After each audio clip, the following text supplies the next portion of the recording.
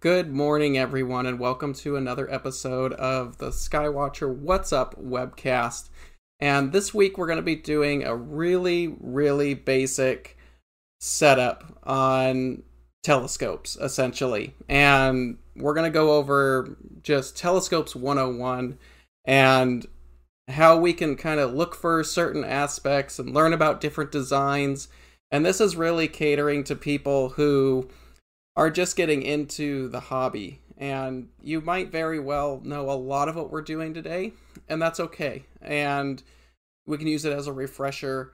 But we're going to take a look at basic telescope designs and kind of what to look for in a telescope when we're out either finding our first telescope or setting up for a secondary telescope. So let's get started, and we're going to check out some cool stuff today. So thanks again for joining us, and let's get going. So there's a lot of options out there when you're choosing a telescope, and there's many different designs and all kinds of things that you can choose when either buying your first telescope, or maybe you are doing something for your second telescope. There's so many different options nowadays, and there's a lot of cool things that we can do. So this is something every single one of us go through, but we're gonna take a look at what options are out. Let me fix something here for you guys. Here we go. Okay. There's a lot that we can actually pick from out on the market today. So let's take a look at what we've got and what we can actually learn today. So if you're new to telescopes, there's some basic terminology that you're going to want to know when you're buying a telescope. And it really helps knowing these things so you can kind of choose what's going to work best for you. So the first one of these is aperture. And aperture refers to the diameter of the main optic lens or mirror that's on your telescope. And this is what we all look for, because aperture has a couple key things in mind for us. So the larger the aperture, the more surface area that we have on the mirror or lens, and that allows us to collect more light. The bigger that telescope, the more light that's going in there, you're going to get brighter images and more detailed images, and it's going to allow us to see those little faint fuzzies that we want to see out there. Let me hide myself here. Little fainter things, higher resolved things that we want to see out there. And that's going to give it, on brighter objects, we're going to have higher resolution, which allows us to see more detail. So the big things with aperture is the bigger the telescope, the more I can see, because it's collecting more light, so the fainter the object you can see. And also the higher resolution you have, so if you're looking at like the moon or the planets or something like that, the more aperture is going to give you that resolving power to be seeing those fine little details that you can see on the bright objects like the moon.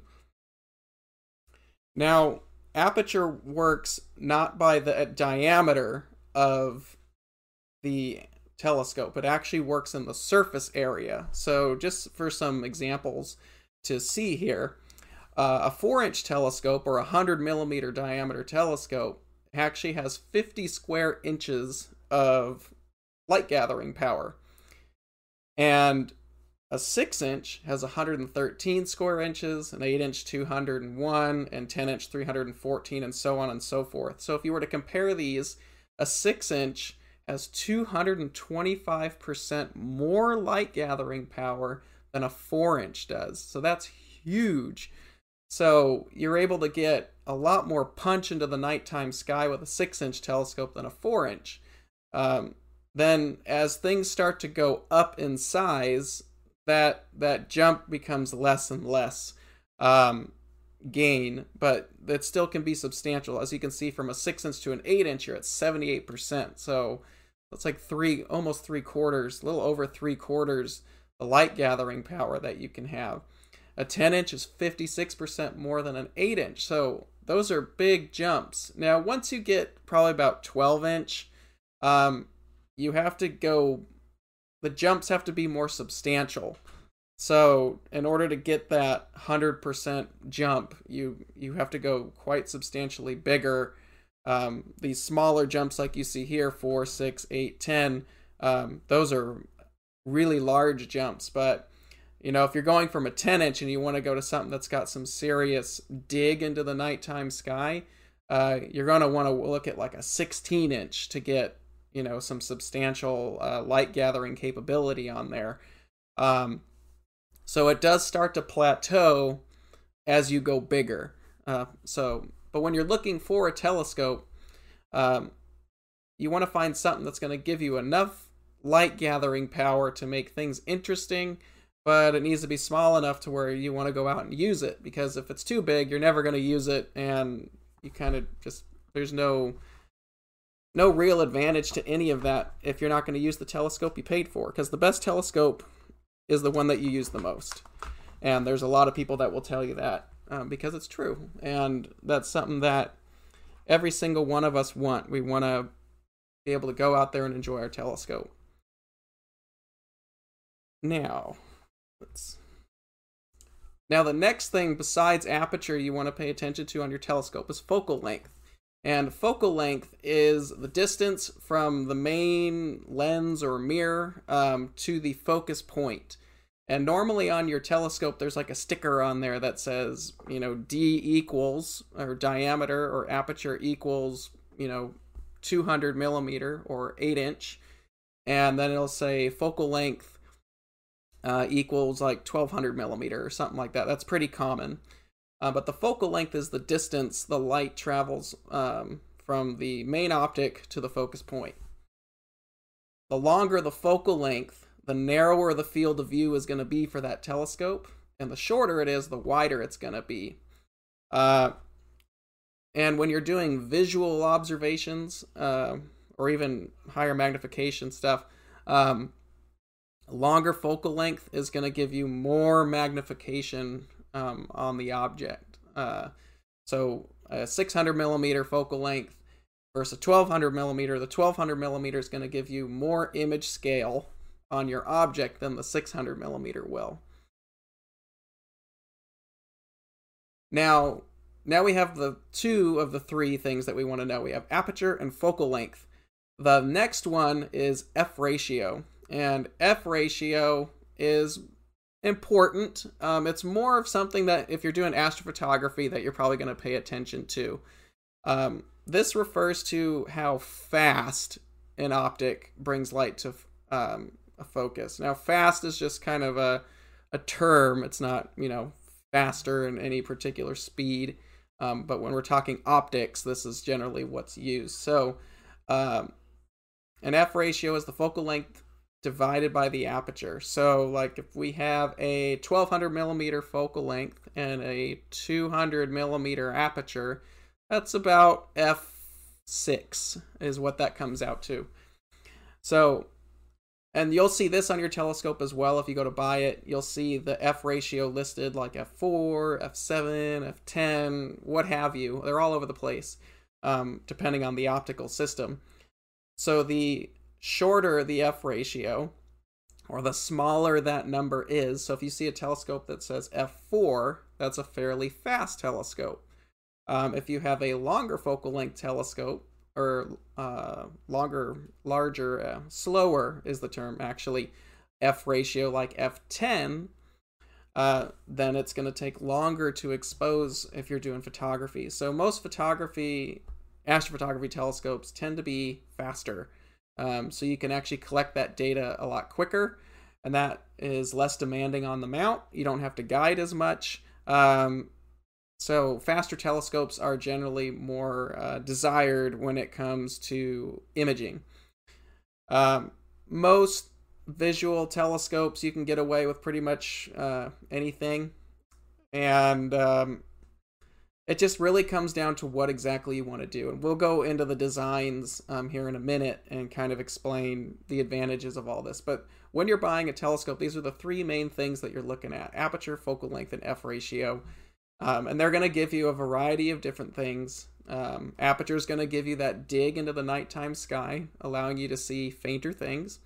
Focal length is going to give you the image scale. And then f ratio, if you're doing photography, that's important. For visual, it's not so much a big deal, but it's still helpful to know, but very helpful in photographic use. So, now there are lots of telescope designs out there, and this is where we get a lot of questions from people: is which telescope is right for me? And to be honest, it really depends on you and what exactly that you want to do. So we'll go ahead and pick that. So, Dustin, yeah, f ratio and focal length can all dictate the field of view. If you're coming from photography, things get kind of flipped around as far as like aperture and focal length go. So it's a little different when it comes to telescopes. So if you're doing photographic stuff, yes, f ratio.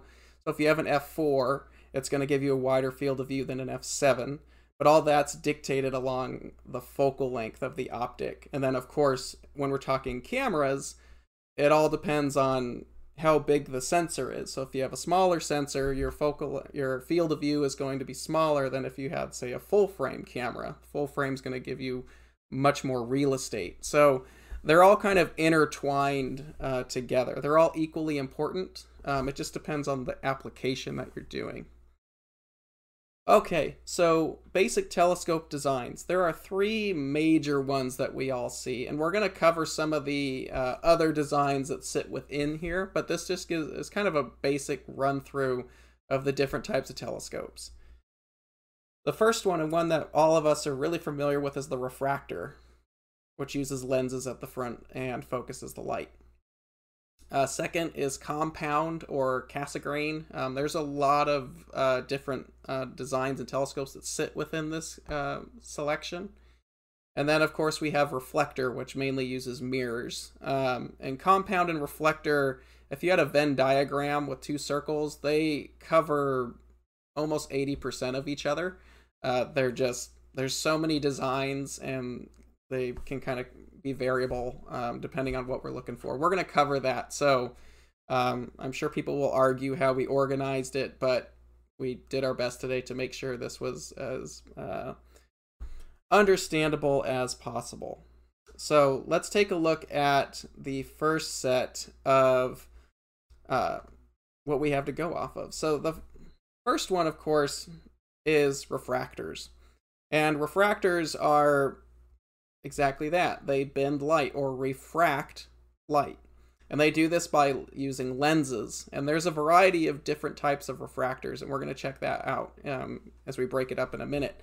But if you're new to telescopes, what I find helpful is breaking down what we're talking about on the telescope. So if you're a beginner,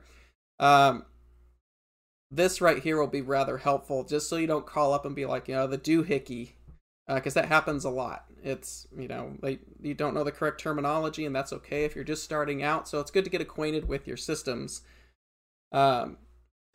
So first is the objective lens, which sits up at the front. And this is for all refractors. Then we have the dovetail. This is for mounting to some of the mounts that are out today. You have the mounting rings, which allow the tube to be mounted to the dovetail.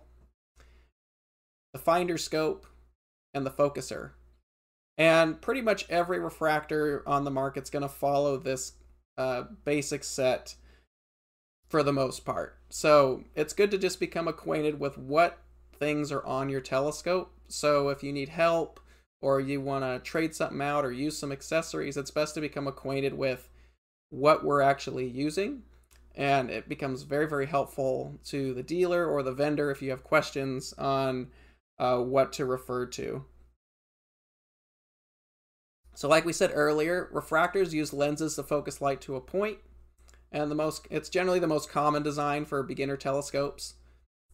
And they come in a variety of sizes from 50 millimeter to 150 millimeter, but you can get them a lot bigger than that, larger than 150 millimeter. They are produced, but they're very difficult to make and source the glass for it, and they become very, very expensive. So you don't see them as much. They do exist, and if you want one, there are several companies that will make them for you, but be prepared to pay a fair amount of money for something that big. Now, there are two major types of refractors, and we're going to break that down here in just a second. So the first one, which is the most common one, especially if you're a beginner, is called an achromatic telescope or achromatic refractor. Now, an achromat uses two elements in its objective lens, and they're generally separated by air. And these work really well. They provide those beautiful, sharp images, very detailed. The problem with an achromatic refractor is it doesn't focus all the colors to the same point. So your red, green, and blue don't focus to the same position. And this is not the end of the world. But it does give you aberrations known as chromatic aberration. If you've ever used like a lens during the day, like a telescope or binoculars or a telephoto lens, and you've zoomed in and you've seen this blue or purple fringing around bright, high contrast areas, that's chromatic aberration. And that's due to the lenses not having the ability to correct the focus position of the blue light. So this is more of a cosmetic issue. Some people find it annoying, some people don't. But in order to correct this, you can use filters, which work okay. They don't really do the best job, but they can help get rid of that chromatic aberration. But there are other ways that we can do this, and that's what we'll be discussing here in a second. So this is achromatic, which works quite well. And also, when it comes to chromatic aberration, the shorter the focal length or the faster the telescope is, the worse the chromatic aberration gets. So let's say we have two telescopes that are 4 inches or 100 millimeter in aperture. One of them's f10, so it's slower, and the other one's f5. The f10 is going to be fairly clean. We're not going to have the same field of view that the f5 is, but the image is going to be a bit more corrected as far as color aberration goes. Where the f5 is going to give us a wider field of view, but if we go to look at the moon, we're going to have this huge blue halo on the edge of it. So that's an issue with chromatic or achromatic refractors.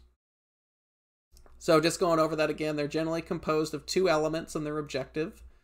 There's no really exotic glass used. Some designs might to mitigate that chromatic aberration a little bit, but for the most part, nothing exotic. They do suffer from chromatic aberration, which is the main issue with them.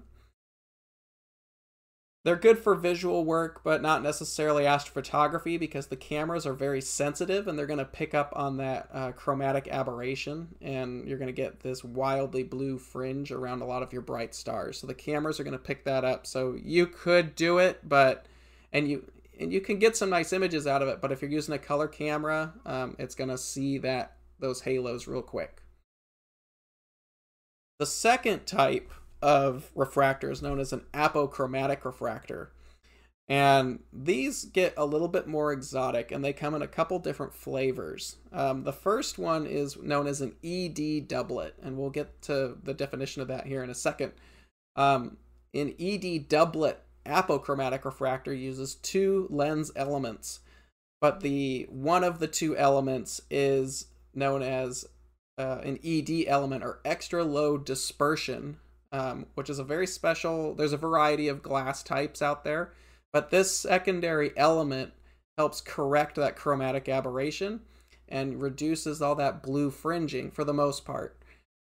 Now with ED doublets, they have to have a little longer focal length in order to get that corrective color correction. So if you've got like one of our EvoStar doublets, the ED doublets, those are ED apochromatic refractors. And compared to some other of our refractor models, they're a little longer in focal length, but this helps with the correction. So you don't have any of that blue fringing, or if you do, it's probably at high power and it's pretty well mitigated for such a telescope. So going over that again, composed of two elements. One of the elements, generally the rear element, is the ED, or extra low dispersion. You can also use fluorite crystal, which is very, very difficult, very expensive, because you have to grow the crystal. So you literally have to grow your lens and then figure it. And fluorite is very difficult to work with. It can be very brittle. So it's expensive to get something like that. You don't see it too often anymore. And the companies that are doing it, it's a lot of money. The use of the ED element helps correct the color aberration, so it gives you that real nice clean image. And generally requires a little longer focal length to help get that. So most ED doublet refractors, let's say 80 millimeter, are somewhere between f6 to f7. And then as you go bigger, usually f7 is where ED doublets are, and that's to help get that color correction under control. Now, what if we wanted to go faster? What if we wanted a faster focal length telescope, but we still wanted that refractor quality, but we want it to be faster and still well corrected? Well, that's the next type. The doublets are very good for visual work and also for astrophotography. So, like I said, what if we wanted to go faster? What if we wanted something that was well color corrected? We wanted it to be a refractor, and it needs to be short. And that's where another design comes in. This is known as an ED triplet, and you've probably seen this a lot if you're new, or if you've been around for a little bit. This is an ED triplet apochromatic refractor. These telescopes have 3 elements in their objective lens, and thus the name triplet. Generally, the center element of this objective is the ED element, and then it has a third element on the back that's usually just a basic glass. But because it has the ED element paired with another element, you're able to control that color aberration a lot better, and you can do that in faster telescopes. So you can get these refractors that are like f5, and they have a 100 millimeter aperture, and they're very, very well corrected on that. And these the ED triplet refractors are generally air spaced, but you can also get them oil spaced from some manufacturers, which can be helpful. It adds a little complication to the design, but that's also another way that they can be done, is you're air spaced or oil spaced. Both of them work well. There's different ways of doing it. The Endolph. The only reducer that really works is designed for the Esprits, was made by Starizona at the moment, and that's called the Apex ED reducer. It's a 0.65x reducer, and that reduces the 100 to f3.6. So if you want to know about that, you have to talk with Starizona on that. There's some other ones that would probably work, but that's the only one that's designed to work. Going back to the triplets, so they're generally composed of 3 elements. They use one ED element, but some of them will actually use 2 ED elements, but you're going to pay for it. Takahashi does that with their TOA series. The TOA 130 and the TOA 150 use 2 ED elements, but they're beautiful, beautiful telescopes, but they're very expensive. So if you have a chance to use one, do it. The use of the ED glass and the rear element helps with that color correction, so we can make faster refractors and still have them color corrected, and then we can use those really good for visual. They're excellent for visual, but they're also good for they're very, very good for astrophotography. Now, the last type of apochromatic is the multiple elements, and there is a wide variety of designs, but we're not going to go through every single one of them. They look a lot like this. So some of them have like a 2-element design. This is known as a Petzval design. You can have a doublet in the front and a doublet lens in the back. You can use multiple ED elements. I've seen triplets in the front and singles in the back. So there's a lot of different ways that you can make these multiple element refractors, and these are generally used for really large format cameras and imaging. So if you want to use those full frame cameras or bigger, there's several types of refractors like this on the market that allow that correction. These get really complicated and they have to be very well built because you need to maintain the alignment of all that optics. Now, some advantages for the refractor design. They can be compact if you've got the small ones, like the 80s, maybe the 100s. They're very small, so they're easy to throw out on a mount. You don't need a very big mount, but they're easy to throw out. They're easy to use and travel with. Refractors are very low maintenance. There's no real optical alignment that you need to do, also known as collimation. You don't really have to mess with anything. Just throw it on the mount and use it. So refractors are very, very good with not needing any kind of maintenance. Like I said, straightforward to use, easy. The optical stuff, they're very high contrast. They give you these needle sharp stars, little pinpoints. So you see a lot of people, it's like it's a refractor-like view. So everyone generally refers back to having a nice refractor. And they can be used for wide, low power with a low eyepiece, or you can zoom it up to high power if you want. They can also really be easily adapted for photographic use. So if you want to get into astrophotography, or you know in the future that you want to get into astrophotography, a refractor would really be a good place to start because it would really give you a good springboard or platform to build your imaging system off in the future. So if you want to do photography and you know you want to do it when you start, a refractor would probably be good to start, think about, because it's going to make your life a lot easier. They're also really good for visual, lunar, planetary, and can be used for wide field, deep sky, but they are limited on their aperture. Some of the disadvantages of a refractor, they can be really long and bulky on the big ones. So if you're getting up to that 5-inch, 130 millimeter aperture size, they can get big and they can get long and difficult to move around. Not on all of them, but on a good, it's something to think about. The longer tubes, like our EvoStar 6-inch or 150, or our Esprit 150, they're several feet long, and they need a mount that has the ability to throw that moment arm on that tube around the sky. So you're going to need a bigger mount. Optically, they can suffer from chromatic aberration if you have an achromat. And if you want to get the higher end ED models, they can be really expensive for their aperture sizes. For example, like an achromat 70 millimeter, it's probably like $200. Our EvoStar 72 ED, which is an ED doublet, they're almost $500 for just the tube, and that's something to think about. They can be limited on their aperture sizes unless you want to drop a mint and go bigger. But generally 150 millimeter is the largest refractor you'll commonly see. And they can be limited on deep sky work because of their aperture size. So a 6-inch is a good size, but it's a big telescope. It can be long and it can be expensive depending on if you go with an apochromatic version. The next up is reflectors, and this one, there's a lot to it, but we're going to kind of keep this simple. So reflectors use mirrors instead of lenses, and generally seen on a Dobsonian mount. There's a lot of ways, there's a lot of different designs for reflectors, but we're going to focus on the main one. So most of the time you see this as a Dob, what you see here on the right hand side.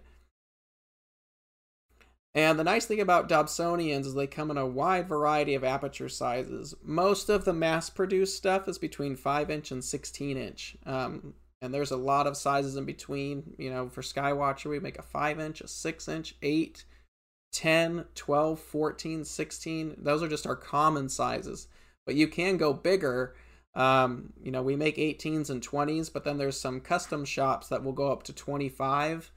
And if you really want to go hardcore, you can get up to, really the sky's the limit with a reflector. If you want to pay for it, you know, I've used Newtonian, Dobsonian telescopes up to 42-inch, and it's awesome. But they're big.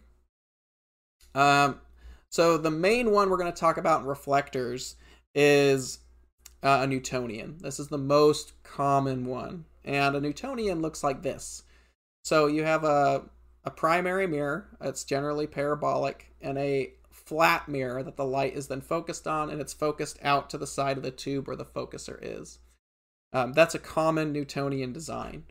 And just to show the hardware layout on a Newtonian, we have the finder scope, the focuser, the dovetail if you're mounting it. This is just a regular Newtonian tube. If it's a Dobsonian, it's not going to have the dovetail or mounting rings.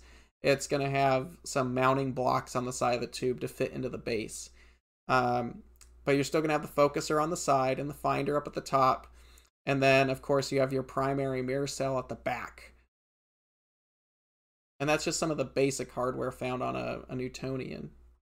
A Dobsonian, for those that don't know, is a Newtonian. It's just on a Dobsonian style mount. So like I said, this is generally composed of two mirrors, has a parabolic primary and a flat secondary. These can suffer from an optical aberration known as coma, where the stars at the outer edge look like little comets. This can be corrected using some correctors. It's called a coma corrector. And the faster the F ratio on a Newtonian, so like we said before, the F ratio, so the faster it is, the more coma will be visible in a Newtonian. So if we have an F8, the coma is pretty well handled at F8. But if we have an F4, the coma is very apparent. And if you have some of these newer designs that are like F3, the coma's all over the place. But there are correctors that can go out there and be installed and get rid of that and give you a really, really pleasing image. My Dobsonian, I have a 28-inch f3.3, and it needs a coma corrector to give that really, really nice corrected field. But if you're looking at the mass-produced telescopes, they're generally between f6 and f4.5, I think, is our 16-inch model. I don't know that you'd really need a coma corrector. If you're at f4, I'd recommend one. f4.5, it's kind of on the limb there, but it's really personal preference. But that's something you can always add. The nice thing about Newtonians is they give you the biggest bang for the buck. So you can get an 8-inch telescope for like $300 or $400. So it's never been better to get started. And that aperture, that big aperture that this is going to give you, is going to let you see really faint galaxies and the moon and all the details on the planets. Is going to be awesome. So something to think about if you're looking for it. Some advantages to the Newtonian design. They can be easily used in the Dobsonian format, like you see here. This is our little Heritage tabletop Dob. It's a 5-inch. It's a cute little telescope to get started. They're like $200. Smaller models can be easy to transport. They give you the most bang for the buck as far as aperture goes. So if you've got $200, you can probably go out and buy an 80mm Achromat on kind of a wobbly mount, or you could go buy the 5-inch Heritage that you see right here, the Heritage 130, and you get a 5-inch telescope, which is going to give you a lot more light gathering power. So something to think about. Newtonians don't have any chromatic aberration because they're not refracting the light, they're just reflecting it. So all the colors come together. There's no color aberration on a Newtonian. They also have faster F ratios. Most Newtonians are about f5 for the most part. So that's going to be really good for photographic use. Now, disadvantages on a Newtonian. Something to think about. Larger models can be really difficult to move around. They do get big and they do get bulky. Newtonians do require optical alignment, sometimes for every use. This is called collimation. It's not something you should be scared of. It's something that can easily be done. It only takes a minute or two once you got your hands down on it. And there are lasers and tools you can use to do that. So they do generally require collimation. A good Dobsonian or good Newtonian will hold it for a while, but every now and again they have to be adjusted. And they can be harder to transport because of their size. So that's something to think about when you're going big with a Dob or a Newtonian. Optically, the large ones can be more expensive. That's kind of obvious. As you go bigger, the price goes up too. If you want to use these for terrestrial viewing, like ships or birds or anything like that, Newtonians are not the way to go. Because it uses mirrors, everything is mirror flipped or upside down. Now, when you're looking up in space, that's not really the end of the world because there's not any kind of orientation. But I've had people try to use these as spotting scopes, really high power ones, and it's not the best. Your image is going to be upside down. So great for astronomy, not for terrestrial. And then, of course, faster optics are going to show coma, that comet effect out at the edge of the field of view. And you can get correctors for that, but you have to factor that into the price. So if you're going to get a 16-inch, you're probably going to pay a couple $1,000s for it. The corrector is going to be, somewhere between $300 and $500 for the most part. So it's something to think about.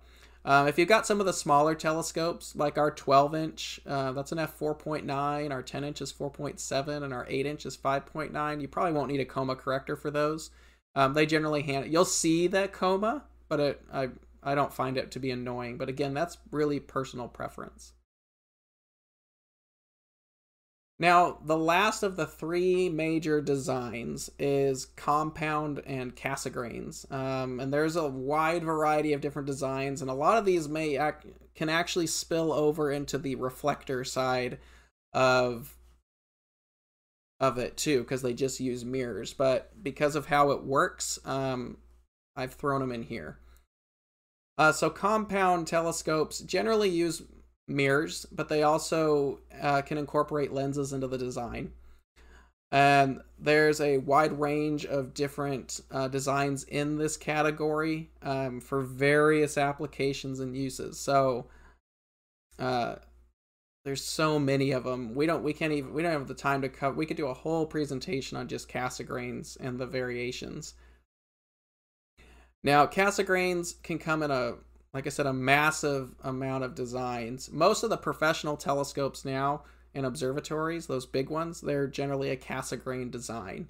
They use mirrors and they have all kinds of optics inside of them, but they're generally a compound design. These range in size, amateur-wise, these in our market, is 3.5, so about 90 millimeter, to I've seen them as big as 16. But it really depends on the design too, and there's so many different designs in this category that it could really be all over the place. Just to give you a basic layout of a Cassegrain and its hardware, you have the primary cell on the back. The focuser is generally a little knob on the back because it moves the mirror on certain designs. Like I said, we could do a whole topic on Cassegrains because there's so many different ways to do it. Some of them have a rear focuser just like the refractor did in the beginning of the presentation.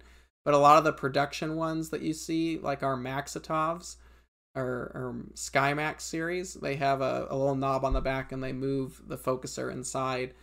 So do a lot of the Celestron and Meade, and there's so many different ones. They have very similar designs. You have the finder scope, of course. The dovetail. Sometimes you'll have rings as well. It just depends on the manufacturing. And the front corrector is in its own cell in the front.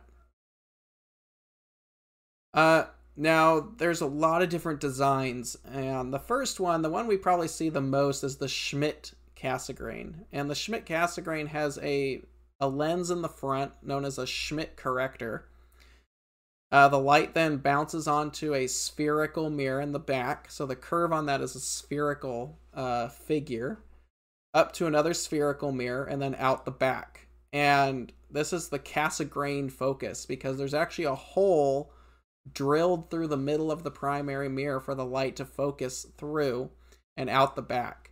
And that's kind of the advantage of the Cassegrain design, is that you can put all your hardware on the back of the telescope rather than a Newtonian where it's hanging off the side.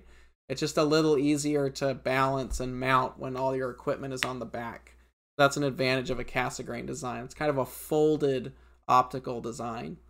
So the Schmidt Cassegrain is probably the one you see the most. Celestron and Meade are really well known for their Schmidt Cassegrains. And most Schmidt Casses come in, about as small as 5-inch and about as big as 16. The problem is that Schmidt corrector in the front becomes really difficult to produce in large sizes, so it gets, you don't see them as much larger than 16. So like we said, composed of primary.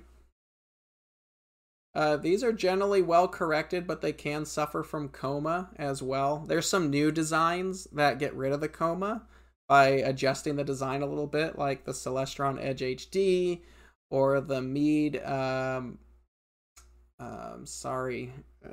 ACF Advanced Coma Free design. Those are there to adjust for coma and other optical aberrations. And like I said, they're generally from 5-inch to 16-inch in aperture, and you can get those pretty regularly depending on what you're looking for.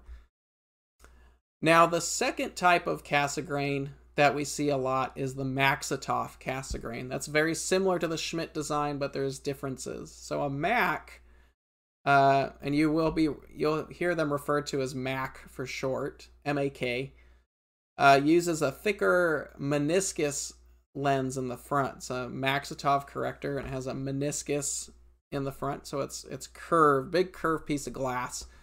The light goes through there, hits the primary mirror, which is also spherical, to the secondary mirror, generally spherical, and out the back. And these are Maksutov Cassegrains, just another variation. And we make, at Skywatcher, we work with Maksutovs a lot with our SkyMax line. We have the 90, the 102, the 127, the 150, and the 180. So 3.5 to 7-inch. And you can get them bigger than that, but those Maksutov correctors are really difficult to make because they're very thick pieces of glass. So, like I said, Macs are composed of a meniscus corrector at the front, followed by a primary and secondary mirror, focusing the light out the back. These are very well-corrected telescopes. They don't have the coma problem that the Schmidts do, but they're also longer focal length as well. Now, with Cassegrains, there's a lot of other designs, and I just want to kind of showcase just some of the other compound designs. This first one, though, is not an actual Cassegrain. This is a Maksutov Newtonian. So a Maksutov Newtonian has a meniscus in the front, a spherical primary, not a parabolic like a regular Newtonian, and then a flat secondary mirror at the front. Maksutov Newtonians are kind of a hidden secret. They address all the major issues that a lot of people want. They don't have color fringing. They don't have coma. The field is actually flat, so if you're imaging, it's extremely well corrected. If you have a longer focal length one, they generally are very, very good for planets, very high contrast. And the faster ones can be used for photography, like our SkyMac, or our 190 millimeter Mac Newtonian is awesome if you're doing astrophotography. But they get a bad rap because people hear Newtonian and they don't want to deal with alignment or collimation of the mirrors, or any of the balancing issues that might come with a Newtonian. So that's why you don't see Mac Newtonians that often. They're an amazing design. They work very well, but most people tend to flock over to our refractor for the simplicity. The next one is the classical Cassegrain. This is the one that kind of started it all. It has a parabolic primary, a hyperbolic secondary, and is very good at the center of the field of view, but does suffer from coma, very much like a Newtonian. You see these a lot with planets. If you see some of the hardcore planetary or lunar imagers, or people studying that, they generally like to use the classical Cassegrain because it's a very basic optical design and it's very sharp on the center of the field of view. But as you move out, if you're doing wide field stuff, it will suffer from coma. The next one that we hear a lot about is the Ritchie-Chrétien, or RC for short. These use hyperbolic primary and secondary mirrors. They're mainly used for astrophotography because they're very well corrected as far as coma goes. They do not have coma, but the hard part about Ritchie-Chrétiens is hyperbolic mirrors are very difficult to work with in figure. You can nail the figure pretty well, but they can be difficult to collimate, and they have a special way of collimating or aligning the mirrors to one another. So, and they still need some kind of optic in there to give a flat field for photography or a well-corrected field for photography use. But these are very popular. These are very popular. The Hubble Space Telescope is a Ritchie-Chrétien design, and there's a lot of professional telescopes that are RC designs. And there's some not too expensive small aperture RCs available on the market from various dealers as well that are pretty popular. I have yet to use one, but RCs can generally be made flat. The next one is the Dahl-Kirkham, or DK. You don't see these too much anymore. They're very similar to a classical Cassegrain. They're easier to produce because the secondary mirror is not hyperbolic, it's elliptical, so it's not as complex.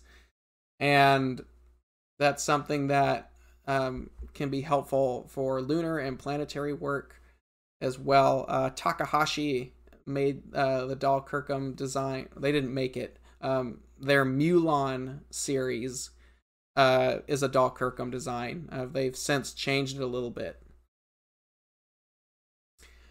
A new design that a lot of us are familiar with from Celestron is called the Rowe-Ackermann-Schmidt astrograph, or the RASA. The RASA kind of bridges along the Schmidt-Cassegrain family. It does use, I forgot to put it in here, but it does use a Schmidt corrector at the front, spherical mirror at the back, and then fires all that light back up to the front to the camera through a set of corrective lenses. These cannot be used for visual use at all. These are photographic only, and they're very, very fast. F2, F22, depending on the model. Incredible for imaging purposes, but that's a newer Schmidt design. Is the RASA. So if you're into astrophotography, that's something to think about too. The last one in here I wanted to cover is a very complex design, and you do see these from time to time. It's called a Riccardi-Honders. These have everything in the kitchen sink inside of them. First, we have a corrector lens at the front, and then at the rear we have what's called a Mangin mirror. And the Mangin mirrors are really interesting because normally on an astronomical telescope, the reflective surface is on the front surface of the mirror. This is called a first surface mirror. On a Mangin mirror, the reflective surface is on the back. So the light has to travel all the way through the glass, hit the reflectivity surface on the back, and then back through the rest of the glass. And this is a really interesting assembly because it's refracting or bending and reflecting at the same time. That is then shot back up to a large secondary mirror and then back through a set of correcting elements in the back. These are incredibly well corrected for large format cameras. They're not really for visual use. There's not many manufacturers making them because they are complex and they can be really expensive. The 8-inch model that I'm aware of is probably somewhere in the $7,000 to $8,000 ballpark, but they're very compact and all the stuff hangs off the back, so there's nothing in the front, but that all comes at a cost. So that is the Riccardi-Honders design. So some advantages of the Cassegrains is generally really compact for their size. So like an 8-inch Schmidt Cassegrain is, less than 2 feet long. Really small, really tiny, but you're getting a lot of aperture. You have a wide focusing range, so you can use all kinds of accessories on them and cameras without really needing to do a whole lot. And like I said, they're easy to transport because they're generally compact. The optics on these, a wide selection of apertures, generally somewhere from 3.5 inch to 16, roughly. So many configurations that we didn't even cover. So it's really sky's the limit. And these are good for photographic and visual, and it just depends on what you're looking to get out of it. Some of the disadvantages, however, is they can be really heavy because they have all that glass in them, the big correctors in the front. On the ones that have moving primaries, like a Mac or a Schmidt, you can get what's known as focus shift or image shift. So when the mirror is moving, since it is physically moving forward and back to focus, it can move the image too. So that can be annoying. And they can be difficult to cool down or acclimate outside to get the best images because they have so much glass. This is true with the Maxitoff Cassegrains, or any Maxitoff design. Is they can be hard to cool down because the corrector is so thick. So they do eventually cool down. You give them like an hour, they'll be good to go, but they take a little longer than a standard other designs. Certain models can be difficult to collimate, like the Ritchie Creations with their hyperbolic mirrors. Those can be difficult. They're generally slower focal lengths depending on the design we're talking about. So that's the major designs available out there right now. So if you're looking at a telescope right now, when people call in and they're looking for their first telescope or they're considering maybe another one, I try to ask them what their goals are. What do you want to do? Do you want to do visual? Do you want to do photographic? Do you want to do both? You really want to decide if photography is going to be a thing that you're going to be interested in moving forward, because it makes it a lot easier to make the purchase that you're looking to do, and you can buy smarter by understanding what your overall goal is.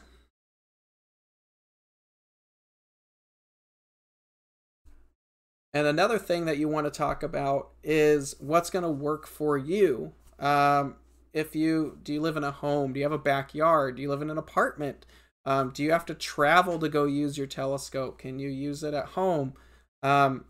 If you're in the middle of a city, you're probably not going to go buy a 20-inch telescope because you might not be able to use it. If you have the ability to take it out, or you live in dark skies or can get to dark skies, then a 20-inch might be something to consider. So all these things play a role because you want to use the telescope, and you don't want it to just sit there and collect dust. So before you make your purchase, ask yourself some things like, where do you plan to use it? What do you want to use it for? Maybe what are your observing interests? Do you like planets? Do you like deep sky? Do you like the moon? And there's a lot of stuff that will overlap, but it makes it easier to make a smart purchase for your telescope if you just ask yourself some basic questions on what you want to get out of it. And then from there, you can really do a lot better for yourself. So with that, I hope that was informative. I know it was basically, we blew through that hour really, really quickly, but I hope this was informative for anybody. If you have any questions, I'd be happy to answer any of those right now. But let's see, Elisa, how does collimation hold if the primary is moving? That's actually a really good question. So I can't speak to how other manufacturers do it. But like for our Maxitoff telescopes, where it has a moving primary, the primary and the focusing assembly sit on a pivoting plate. So the whole primary and focusing assembly actually move together, and that's how we can actually align that whole assembly gets aligned. Generally, when the primary is moving on these telescopes, they have what's known as a baffle tube. There's a tube that comes out from the center of the mirror, and it rides on that baffle tube. And as long as the baffle is square or mounted correctly to the telescope, then it maintains that alignment moving forward. So that's generally how collimation is done on a telescope like that. So that's something to think about. Jonathan, an Astrophysics 7-inch Starfire refractor, it wasn't that great. That's actually really surprising. So I'm not sure what was up with that, but that's really surprising. Want to know more about your Esprit 150 at some point, please. So for those of you who know, we make our Esprit refractors. Those are triplet refractors. We'll probably do a video on that series coming up and explain more detail of that. So we'll get into that in the near future. But those are kind of our high-end imaging models, which is actually displayed on the screen here on the right. That's the Esprit 120, 120 millimeter diameter aperture, f7 focal length, f ratio, really designed for astrophotography. But we'll do a video on the Esprits coming forward. Ken, do you have any concern yourself with the back focus when mating a DSLR to a Maxitov Cassegrain? Normally, no. Because the Maxitov Cassegrain has a moving primary and has a lot of back focus space, you should be able to mount your camera on the back and get it to come to focus without any additional optics needed. So just make sure you have the right adapters and mount that to the back of it, the visual back, where you can put everything on the back there, and you should be good to go without any additional things. Now, if you want to throw like a Barlow or something in there to adjust the magnification, things might change. But if you just want to use the telescope in your DSLR, you don't need to worry about back focus. That's the beauty about the Maxitov design, is it doesn't need a field flattener, and there's no real back focus problems because everything is corrected. So wherever the telescope comes to focus is corrected. There's no additional optics needed. So the Mac designs are really, really sweet. Michael, what is the best telescope choice to use for visual and photography, reflector, refractor, or Cassegrains? So if you want one that works really well for both, I'd probably say a refractor. Probably like a 120, 130 millimeter aperture refractor is kind of the best of everything because you're getting 5 inches of aperture roughly. They're not too big to move around. They're fairly lightweight, but a refractor is so easy to work with for astrophotography that that's kind of the Swiss Army knife of telescopes personally, is if you could get like a 4 to 5 inch refractor. You're not going to have the aperture to really do the deep sky stuff if that's your interest, but having that refractor is going to make it a lot easier. You're using Ken, I'm sorry. I'll get to Ken in just a second. So back to Michael really quick. I would recommend a refractor. A refractor would be much easier to use for everything. Generally, we all end up getting another telescope, so ideally I'd probably get a refractor for photography and a Dobsonian or a Schmidt-Cassegrain for visual use. That's kind of what I would do. So while the refractor's busy shooting your pictures, you can go off and gallivant around the sky with another telescope that's maybe got some more aperture. Ken, I'm using teleconverters. So back onto the Maxitov. That might get really, really difficult using teleconverters. You could play with it. It's going to be something you're going to have to experiment with yourself. If you guys have any more questions, we're out of time today, but you can always email us at support@skywatcherusa.com. Just title it "What's Up" and ask anything you like. We'll be happy to answer any of your questions, especially if you have stuff that might not pertain to the topic today. Just shoot us an email and we'll be happy to answer those questions for you. So I really hope that you had a good time today. We'll hopefully see you guys next week. Next week's topic, we're going to talk about eyepieces and how we can incorporate those into the telescope and the different types of designs and what the advantages are for that. So that is next week's topic, is eyepiece basics. So that is Friday at 10 a.m. Pacific here on the Skywatcher USA YouTube channel. And thank you once again for joining us at the What's Up webcast. And again, if I missed any questions, please just email that to support@skywatcherusa.com and we can get that answered for you in detail. Thank you very much, everyone. Have a great weekend and definitely be safe.